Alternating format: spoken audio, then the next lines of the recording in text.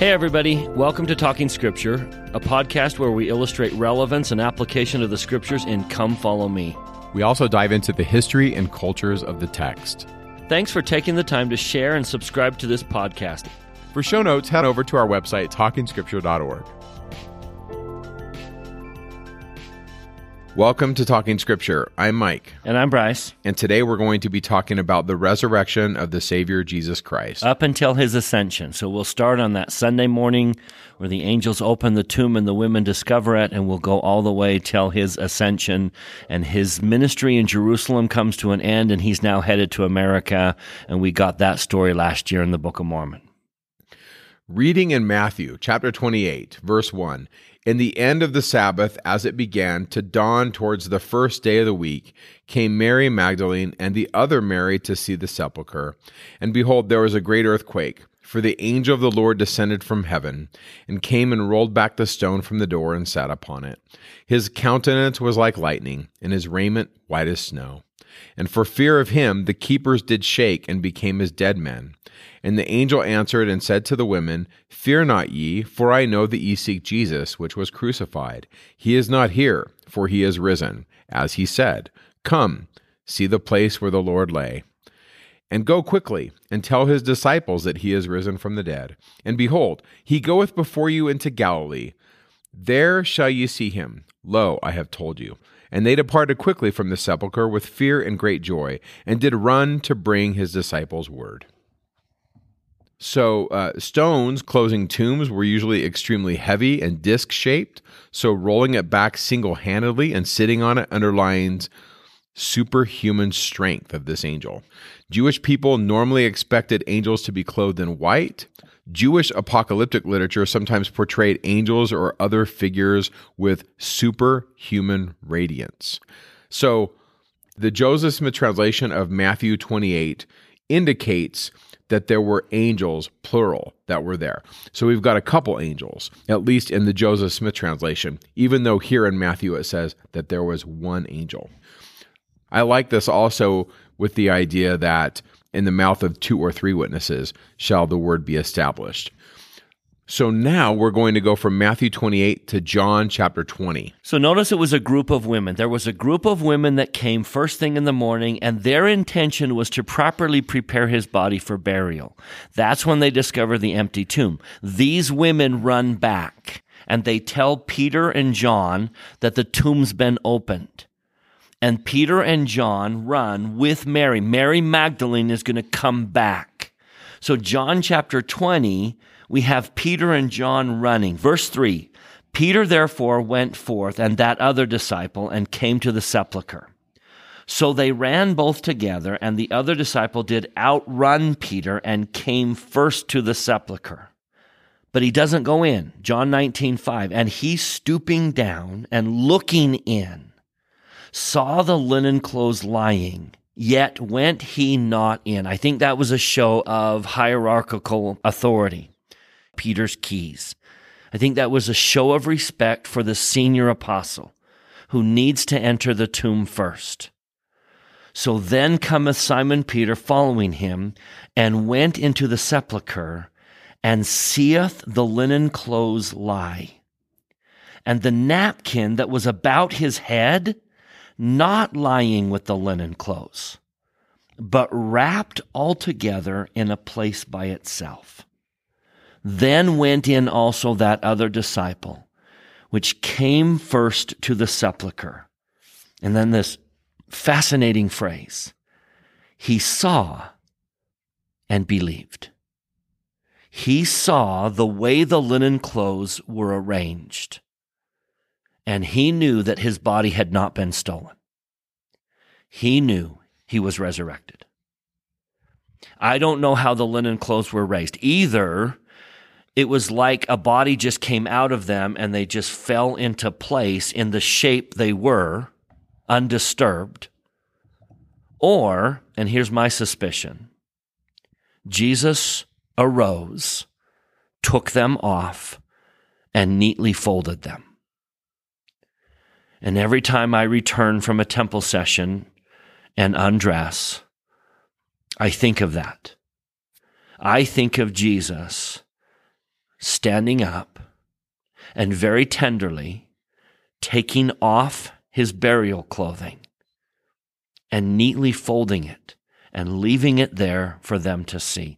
Whatever it was, John took one look at the clothing and knew his body had not been taken, that he had risen from the dead. I really like that word in verse 8, episteosin. It's believed in the English. It says he saw and believed. It comes from pistis, that word that is a light word in the book of John. It's a word that's a theme word that's repeated throughout. One of the things that John is emphasizing is that you must have this reciprocal trust. It's translated as faith or belief in the English, but the word in the Greek denotes a deep and abiding trust. The symbol of that word is Peter grasping Jesus' hand when he's on the water. The symbol of the handshake, or those two hands clasping, is the root symbol in the Greek culture for that word. And so if you have that trust in Jesus, that's the victory. That's what John is striving for. Everything in John's narrative at the end, he'll say this over and over again. Blessed are those that do not see, but have this belief. I know the English word is belief, but the word denotes deep and abiding trust. Now, I don't think they fully expected to see him. Remember, a resurrection had never occurred. I think John knew that Jesus wasn't there and that he was gone. And he wasn't gone because they stole his body. But I don't think they expected to see him in bodily form.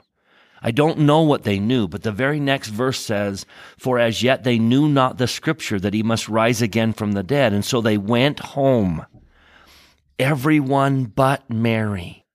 She seems to be the most distraught, and she can't leave. And what's about to happen is one of the most beautiful scenes in all of Scripture. Verse 11, "But Mary stood without at the sepulchre weeping." She was so heartbroken that he's gone. As she wept, she stooped down and looked into the sepulchre and saw two angels in white, one at the head and one at the feet, where Jesus had lain. And they say unto her, "Woman, why weepest thou?" And she just simply says, "Because they have taken away my Lord." And I don't know if the "they" here is bad guys have taken him away and done something bad, or good guys, angels perhaps. I don't know what she meant by that, but "they have taken away my Lord, and I know not where they have laid him." And so she turned herself back and saw Jesus standing and knew not that it was Jesus. I'm guessing her tear-filled eyes and her just distraught nature didn't allow her to process everything. She, supposing him to be the gardener, said unto him, "Sir, if thou hast borne him hence, tell me where thou hast laid him, and I will take him away." Just as a side note on the gardener, in Hebrew thought, the idea that God made man and Adam and Eve were here to dress and to keep the garden, the ultimate expression of fulfilling God's will is to be a gardener, to be one that keeps the garden beautiful.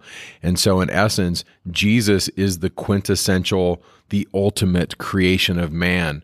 As the gardener, we have Jesus in a garden as the cosmic king. This is right in line with ancient Hebrew thought as far as the ultimate purpose of man. Jesus is the embodiment of that, going all the way back to the oldest texts. Now, I know he's not the gardener here. She's assuming he is. But what I'm trying to say is, no, he is the gardener. And she didn't get that. And she's sitting there in agony and in pain. And many of you know that agony, whether it's the loss of someone you love or a broken life or the shards of a life having fall to the ground all around you, whether it's a child who's gone astray, all of you know that agony. And Mary is feeling that. Now, this absolutely beautiful scene is beyond anything else in Scripture, in my opinion. Jesus saith unto her, "Woman, why weepest thou? Whom seekest thou?" She, supposing him to be the gardener, said unto him, Sir, if thou hast borne him hence, tell me where thou hast laid him, and I will take him away.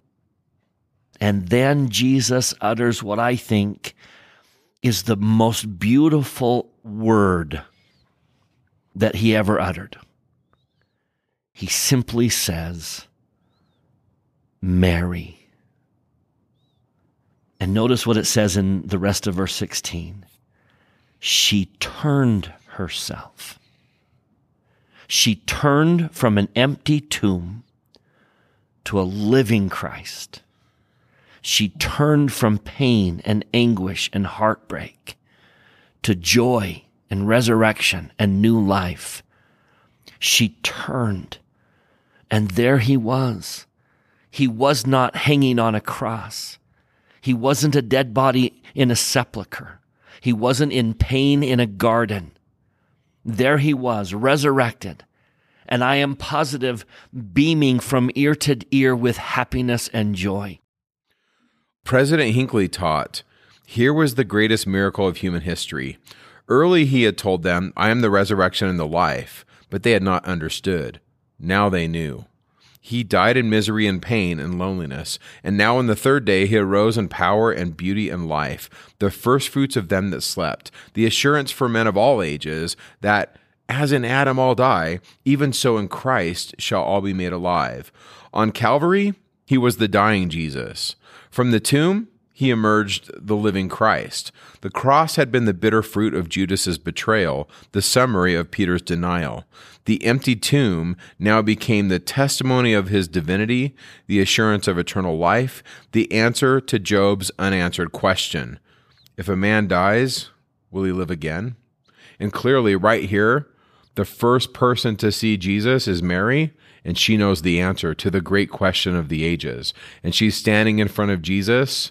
She probably sees him and immediately starts to weep. Now allow me to share something very personal that helps me understand that significant moment, helps me feel it. When I was 16 years old, I stayed after school one day at basketball practice. I had recently made the basketball team. Practice was over and we were in the locker room and the coach was talking to us, and in burst my neighbor. And we all thought that was odd because he didn't have a son on the team, but he was pale as a ghost, and we all knew that something was wrong. He asked to speak to the coach, and we all had that moment. Please let it not be me. We all knew something major was wrong. The coach came back pale as a ghost and looked right at me and pointed at me and said, Bryce, you need to go talk to him. And I knew that my life would never be the same again. I went out and my neighbor sent me home. He said, you just need to go home. Grab your things and just go home. Something's happened at home. Wouldn't tell me. As I pulled into my house, there was a police car, an ambulance, and the house was filled with neighbors. As soon as I walked in, I could hear them whispering that I was home, and then pretty soon my dad came out and found me and pulled me outside and told me that my brother was dead. He gave me the circumstances, but all I heard was, your brother is dead. My brother had stayed home to babysit our two youngest siblings while my mom and my older sister went out to prepare Thanksgiving dinner. The next day was Thanksgiving. My younger sister, who didn't have basketball practice, was the first one home, found him, tried to revive him with CPR to no avail, called my dad. My dad was the second person home. I was the third. That meant I was there when my mom came home. I was there when my mother found out that her son was dead. I will never forget those soul-piercing cries that no son wants to hear his mother utter. It emptied my soul to watch my mother so bitterly hurt.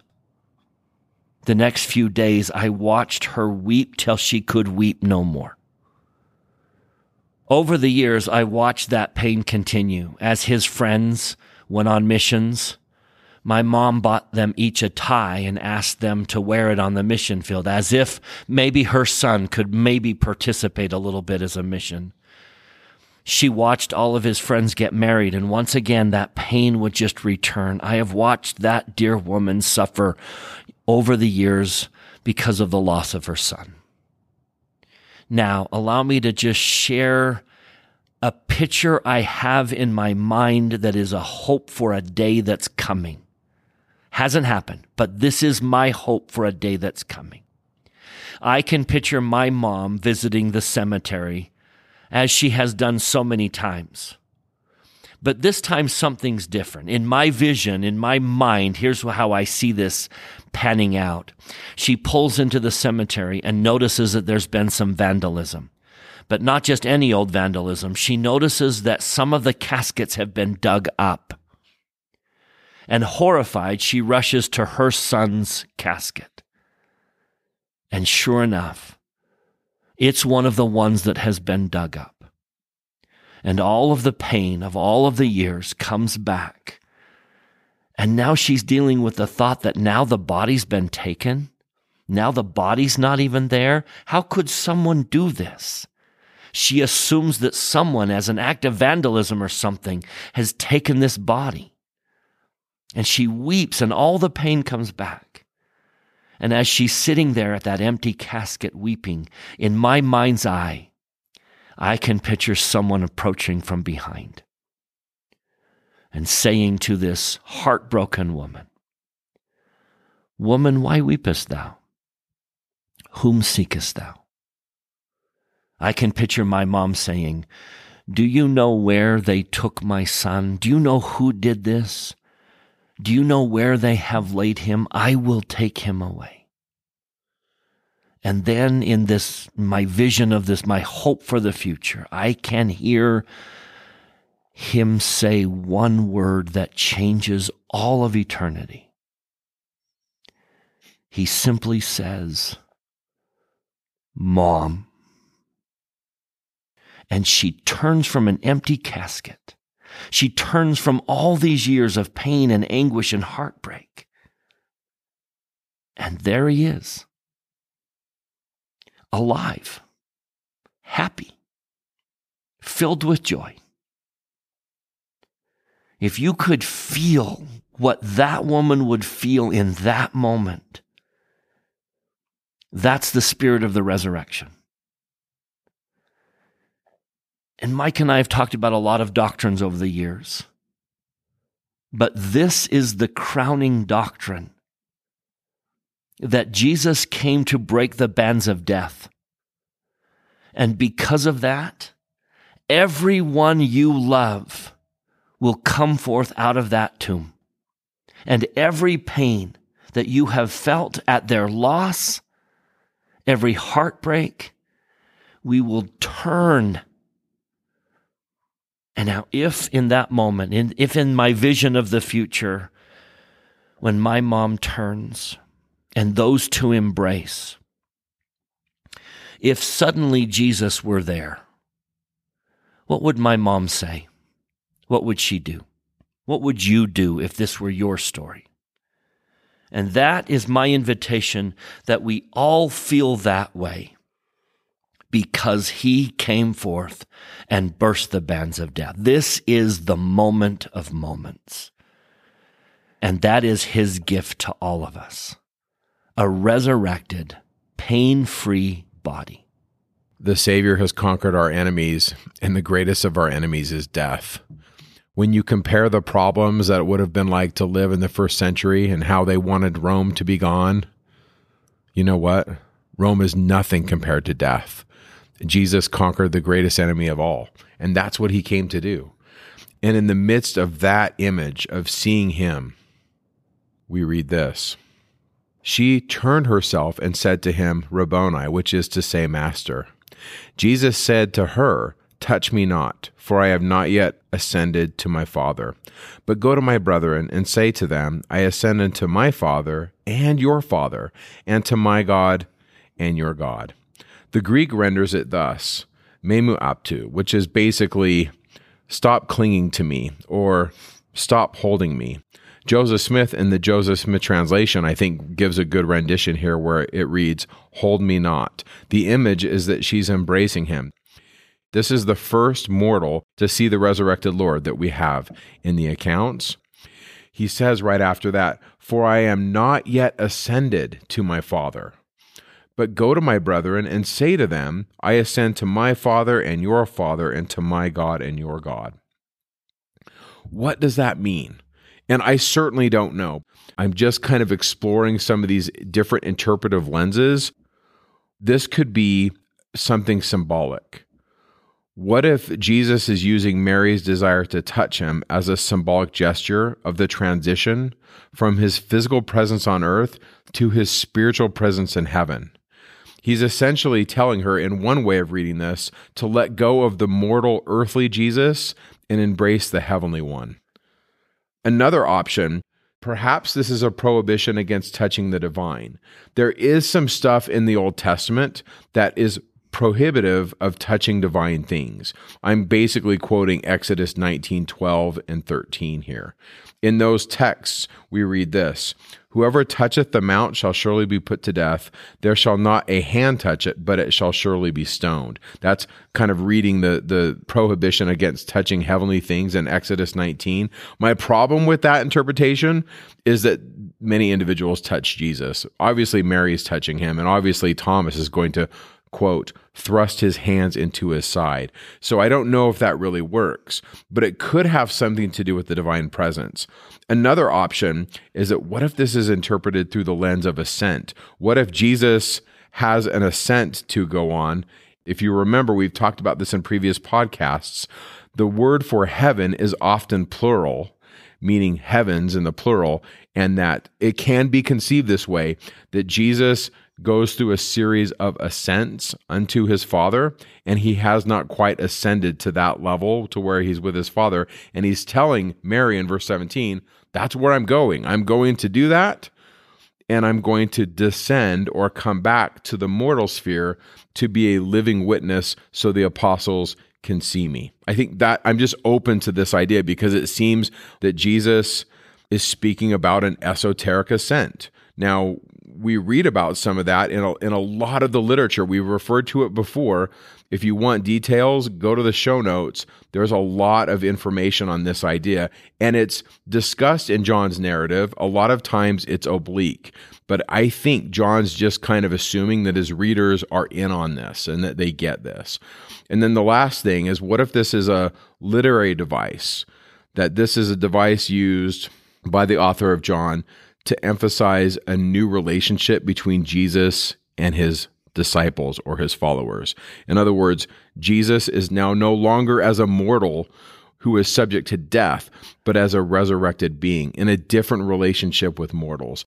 Elder Talmage wrote this: "One may wonder why Jesus had forbidden Mary to touch him, and then, so soon after, had permitted other women to hold him by the feet as they bowed in reverence.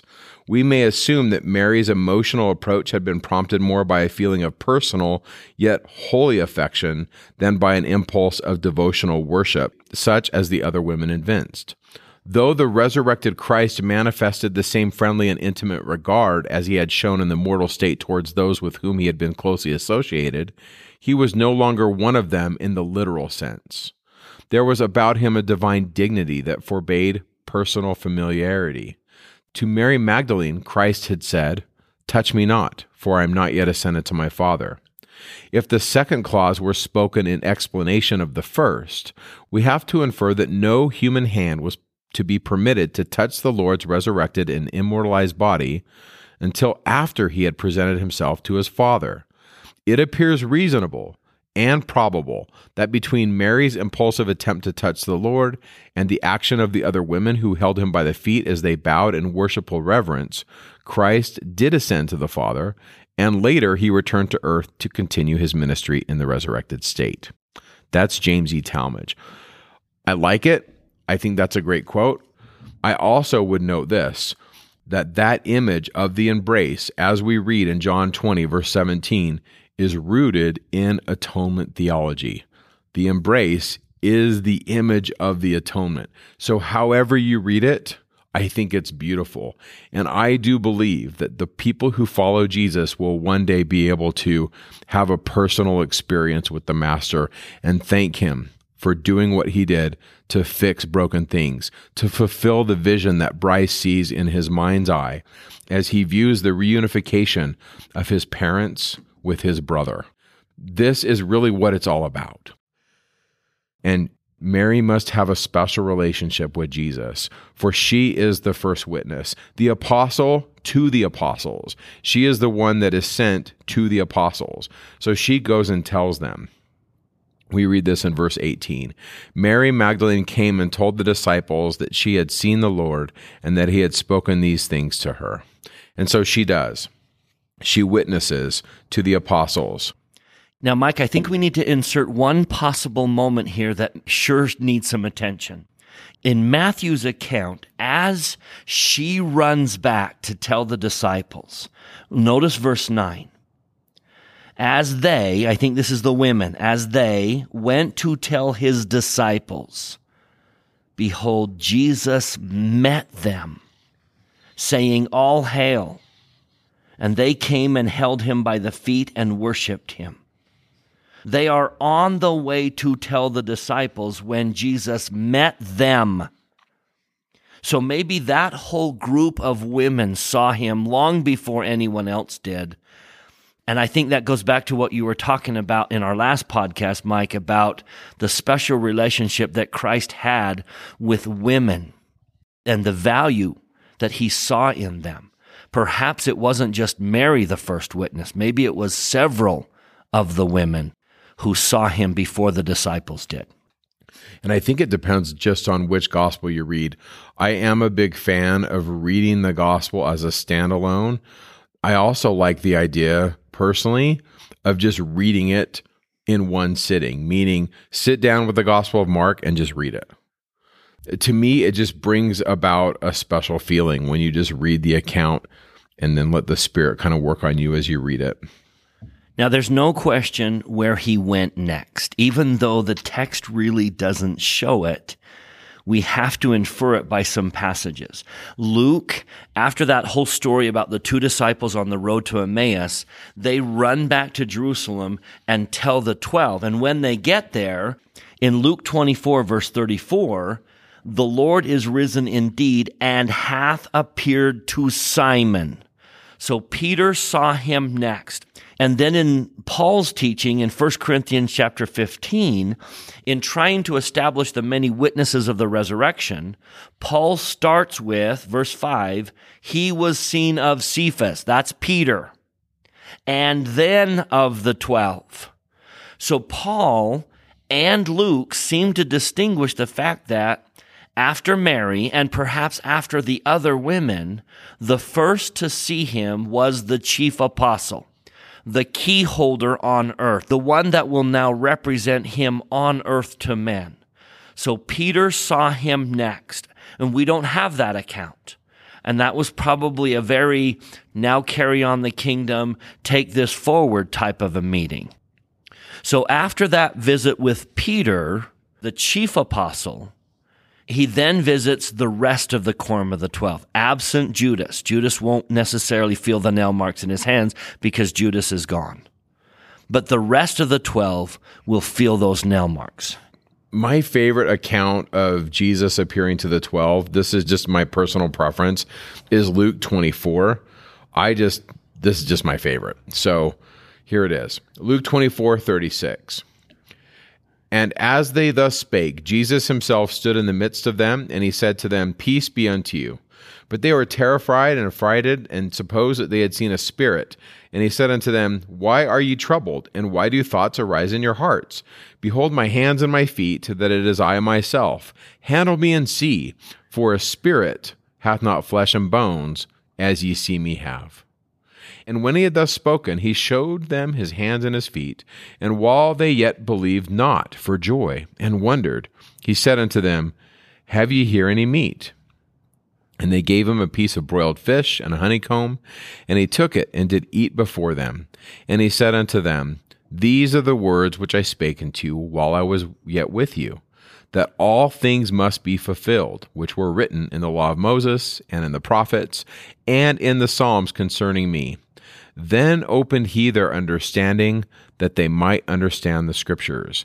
And he said unto them, Thus it is written, and thus it behooved Christ to suffer and to rise from the dead the third day, and that repentance and remission of sins should be preached in his name among all nations, beginning at Jerusalem. And ye are witnesses of these things. Now, I like this for so many reasons. One of the reasons is because it really shows us that, at least from this account in Luke, that the spirit and the body resemble each other.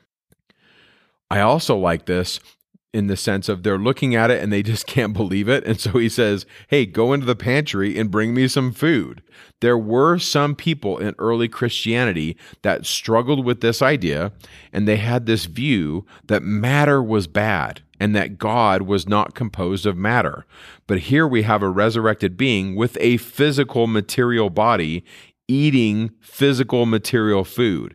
And so as a member of the Church of Jesus Christ of Latter-day Saints, I would say that we do stand in an interesting position where we believe this, we take it literally, and we believe in a literal resurrection and in a literal embodied God. That God the Father and God the Son are literal resurrected material beings.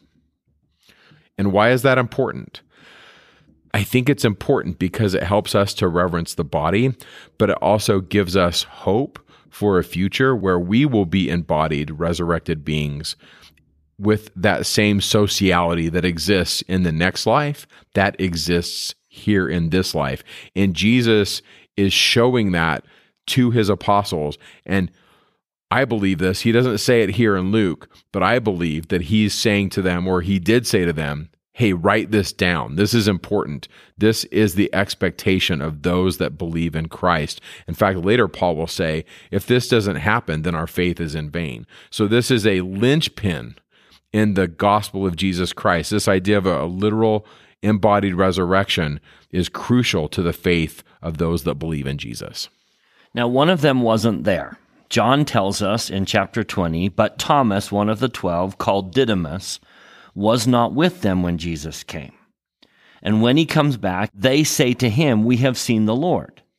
But he, Thomas, said unto them, except I see in his hands the prints of nails, and put my finger into the print of the nails, and thrust my hand into his side, I will not believe. Now, I think we should soften that, because I don't think Thomas was that extreme. But we'll wait and see someday.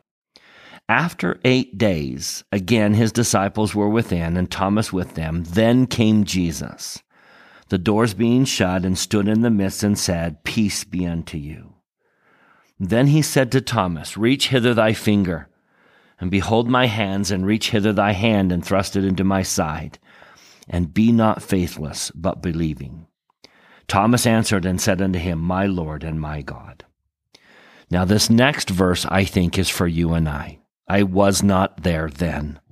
I would love to have been there and to have felt the nail marks in his hands. Jesus then says to Thomas about all of us, Thomas, because thou hast seen me, thou hast believed. Blessed are they that have not seen and yet believe. I think the calling card of a disciple of Christ is I believe in that literal resurrection. I believe he has risen again, and that his testimony sealed his teachings as true because he rose from the dead. Everything that he said, everything that he did is true. I love that statement to Thomas because I think he's referring to all of the rest of us who weren't there, but still believe. My faith is built on a core belief that Jesus did in fact rise from the dead. And that rising from the dead not only gave birth to a new body of Christ, but that rising from the dead gave birth to everything else in the gospel. C.S. Lewis will say, I believe in Christ like I believe that the sun is risen. Not only because I can see it, but by it I can see everything else more clearly. In other words, the resurrection of Christ is what gives birth to everything else in our faith. and we can see everything else more clearly because of that resurrection. You know, Bryce, everything you're saying here about how this is not just to Thomas, but this is to us, reminds me of the discussion that we had back when we talked about John chapter 1. At the end of John chapter 1, in verse 51, we read, "Verily I say unto you, hereafter ye shall see the heavens open, and the angels of God ascending and descending upon the Son of Man." And that you being the individuals that will see the heavens open, is second person plural. It's all of us. We, the readers of the Gospel of John.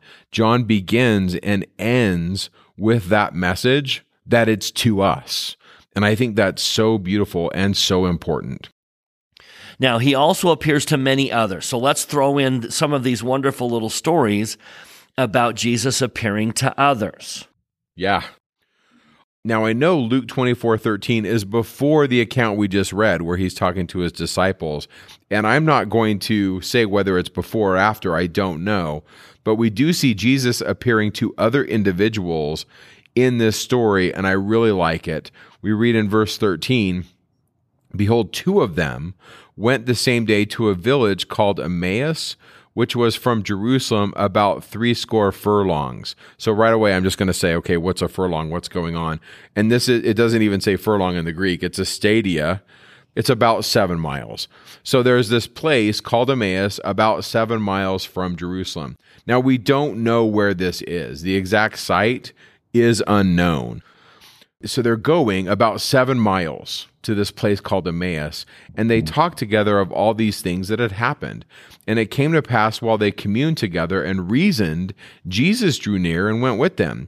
But their eyes were holden that they should not know him. 16a, footnote 16a there says that their eyes were restrained, that they could not know who he was.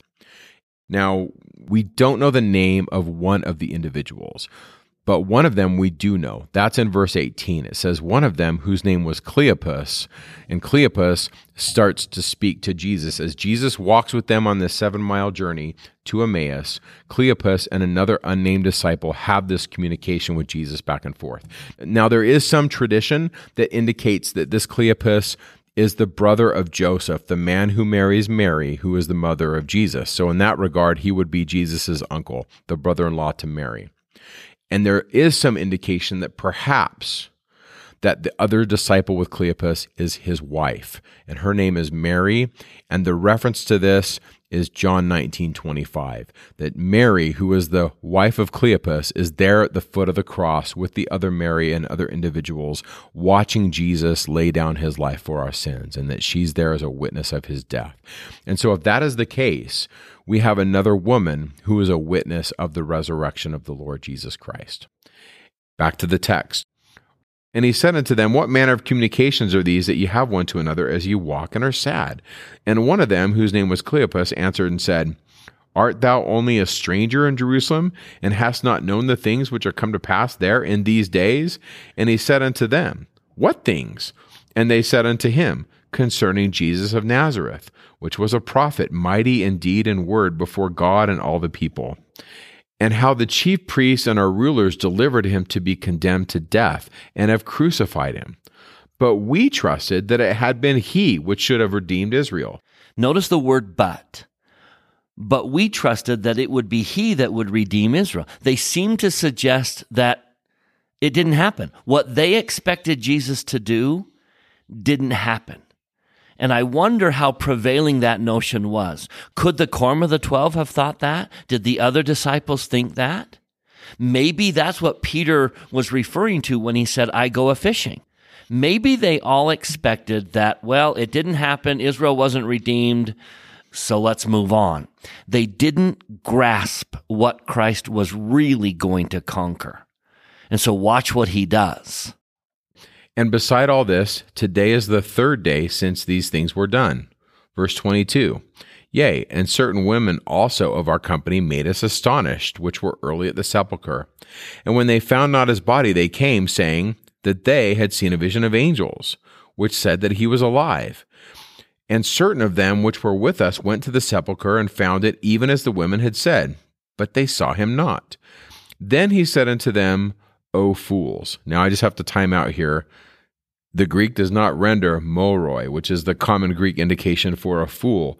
The rendering here in the Greek would not denote fool, in my opinion. In the footnote, right there, 25a, unwise is a better translation. He's not calling them the moroi. He's basically saying there are those that can't perceive. I think that's a better way. My translation of this would be, oh, you guys, you're not perceiving it. You're not catching it. And by the way, that's a common description of many people that are following Jesus in the Gospels. They're just not catching it. He continues, O you that are hard to catch it, verse 25, and slow of heart to believe all that the prophets have spoken. And by the way, can I just throw myself in there? I am slow to catch stuff. I am with these guys. I guess my point is, this is me on the road to Emmaus, and the Savior looking at me and saying, oh, Mike, you are so slow to perceive. And I say to him, help me perceive. Help me. He continues, verse 26, ought not Christ to have suffered these things and to enter into his glory? And beginning at Moses and all the prophets, he, meaning Jesus, expounded unto them in all the scriptures the things concerning himself. So now what are we doing? We are rereading the Hebrew Bible with fresh eyes.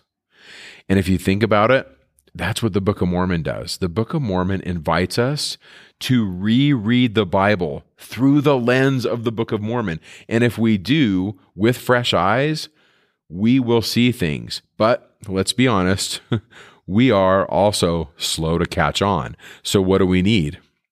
I think we need repetition, and we need to be patient, and we need to keep going. Back to the text, verse 28.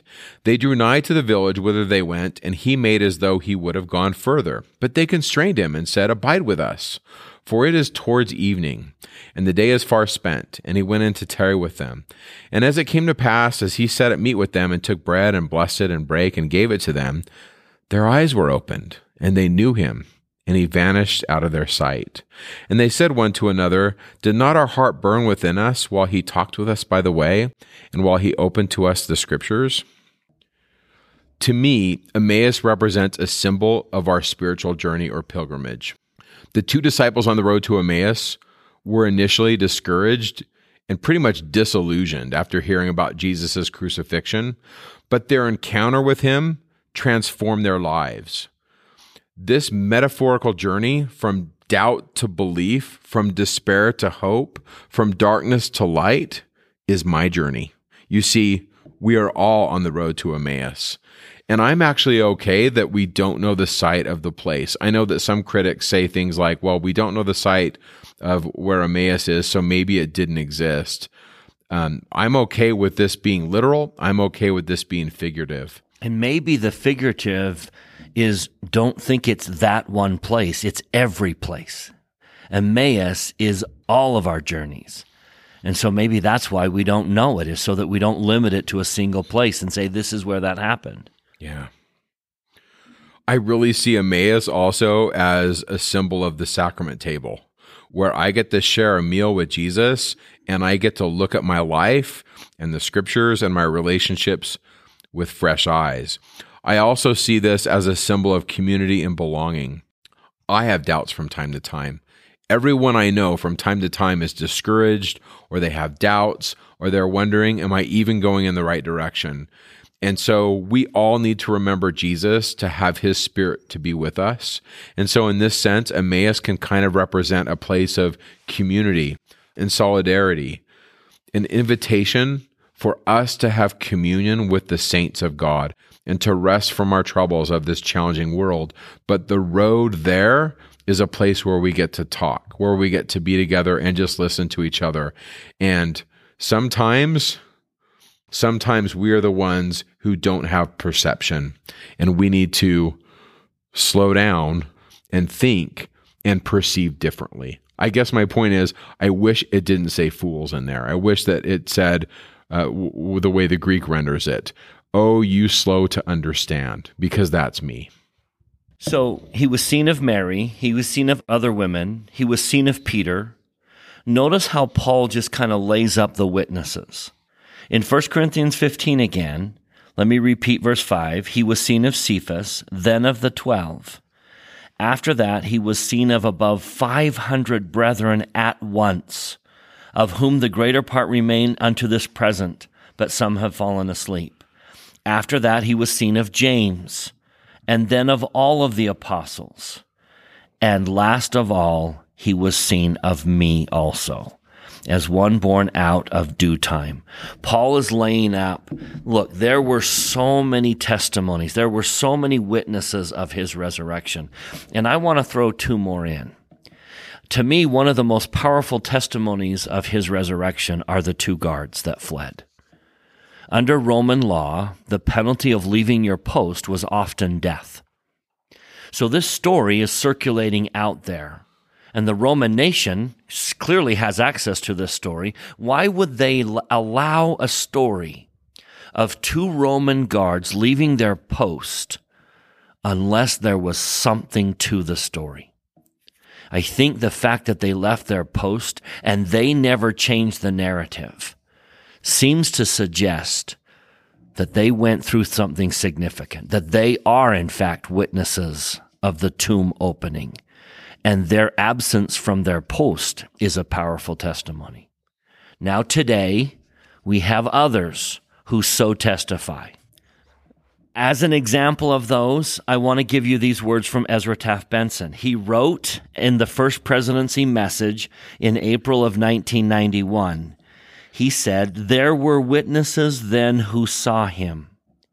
There have been many in this dispensation who have seen him. As one of those special witnesses, so called in this day, I testify to you that he lives.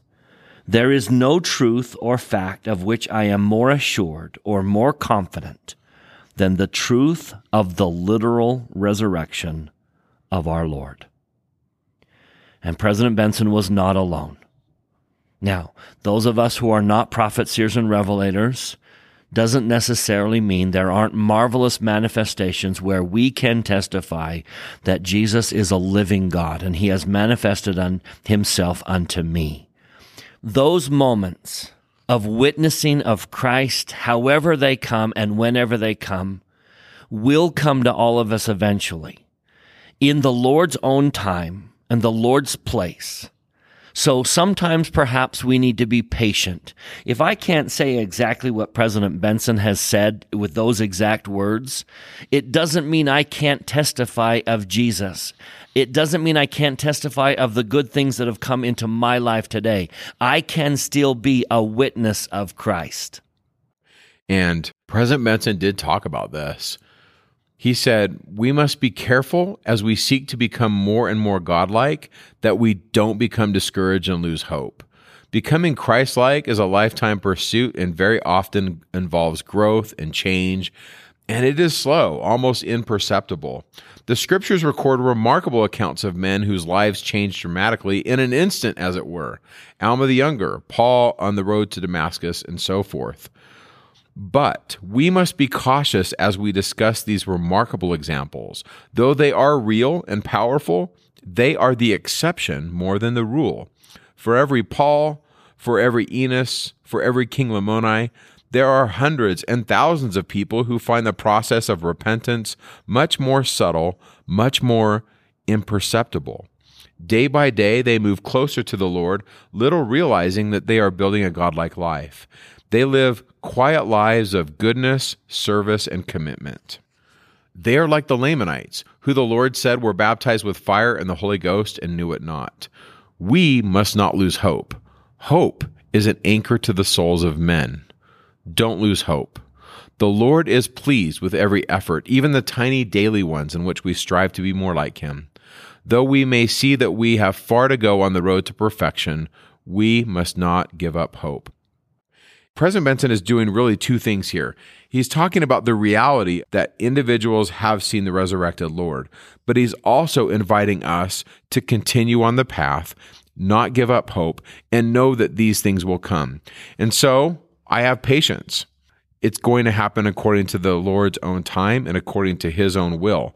And so for me, I can witness of the spirit I feel when I take the sacrament, the spirit I feel when I hold my grandson in my arms and I look into his eyes, and the feeling I have when I'm with my wife, and the remembrance that I have of the covenants that we've made in the temple and the promises in the scriptures. I feel the Spirit when I read the scriptures. And for me, that is my witness. For Peter, his witness is he sees the resurrected Lord.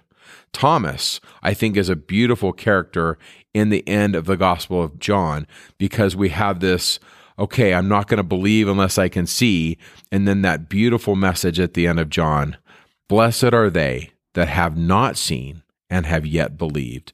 Those that have that deep and abiding trust, even though they haven't seen him, they receive the promises as well. I really appreciate President Benson reminding us of that.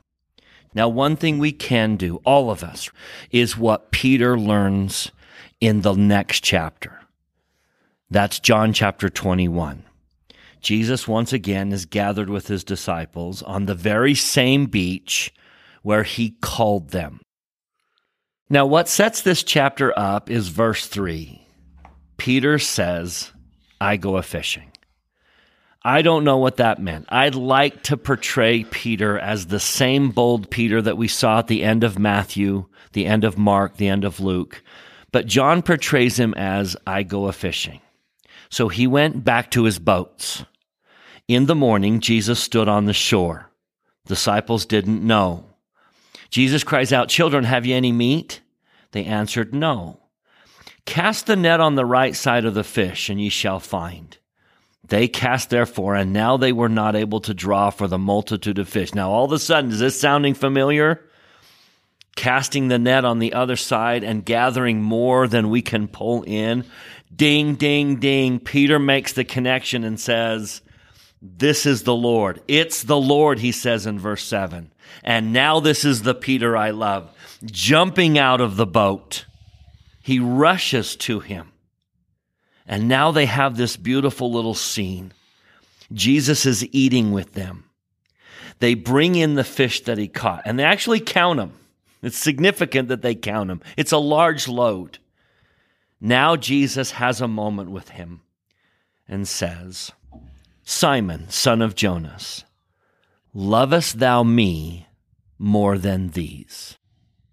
The assumption most of us make is that he's pointing to the fish. He's pointing to his occupation. He's pointing back to what Peter left. Do you love me more than these, I think, fish? More than what you went back to? Yea, Lord, thou knowest that I love thee. Then Jesus responds, feed my lambs. Then he says a second time, Simon, son of Jonas, lovest thou me? Yea, Lord, thou knowest that I love thee. And he responded the same way, feed my sheep. He saith unto him the third time, Simon, son of Jonas, lovest thou me? At this point, I'm going to pick up Elder Holland's comments where he told this exact story, but I'd really like to continue with his words. From October 2012 General Conference. By now, surely Peter is feeling truly uncomfortable. Perhaps there is in his heart the memory of only a few days earlier when he had been asked another question 3 times, and he had answered equally emphatically, but in the negative. Or perhaps he began to wonder if he misunderstood the master teacher's question. Or perhaps he was searching his heart, seeking honest confirmation of the answer he had given so readily, almost automatically. Whatever his feeling, Peter said for the third time, Lord, thou knowest that I love thee. To which Jesus responded, and here again I acknowledge my non-scriptural elaboration. That's from Elder Holland again. Perhaps something like this. Then, Peter, why are you here? Why are we back on this same shore, by these same nets, having this same conversation? Wasn't it obvious then, and isn't it obvious now, that if I want fish, I can get fish? What I need, Peter, are disciples, and I need them forever. I need someone to feed my sheep and save my lambs. I need someone to preach my gospel and defend my faith. I need someone who loves me, truly loves me, and loves what our Father in heaven has commissioned me to do. Ours is not a feeble message. It is not a fleeting task. It is not hapless. It is not hopeless. It is not to be consigned to the ash heap of history. It is the work of Almighty God, and it is to change the world. So, Peter, for the second and presumably last time, I am asking you to leave all of this and to go teach and testify, labor and serve loyally until the day in which they will do to you exactly what they did to me.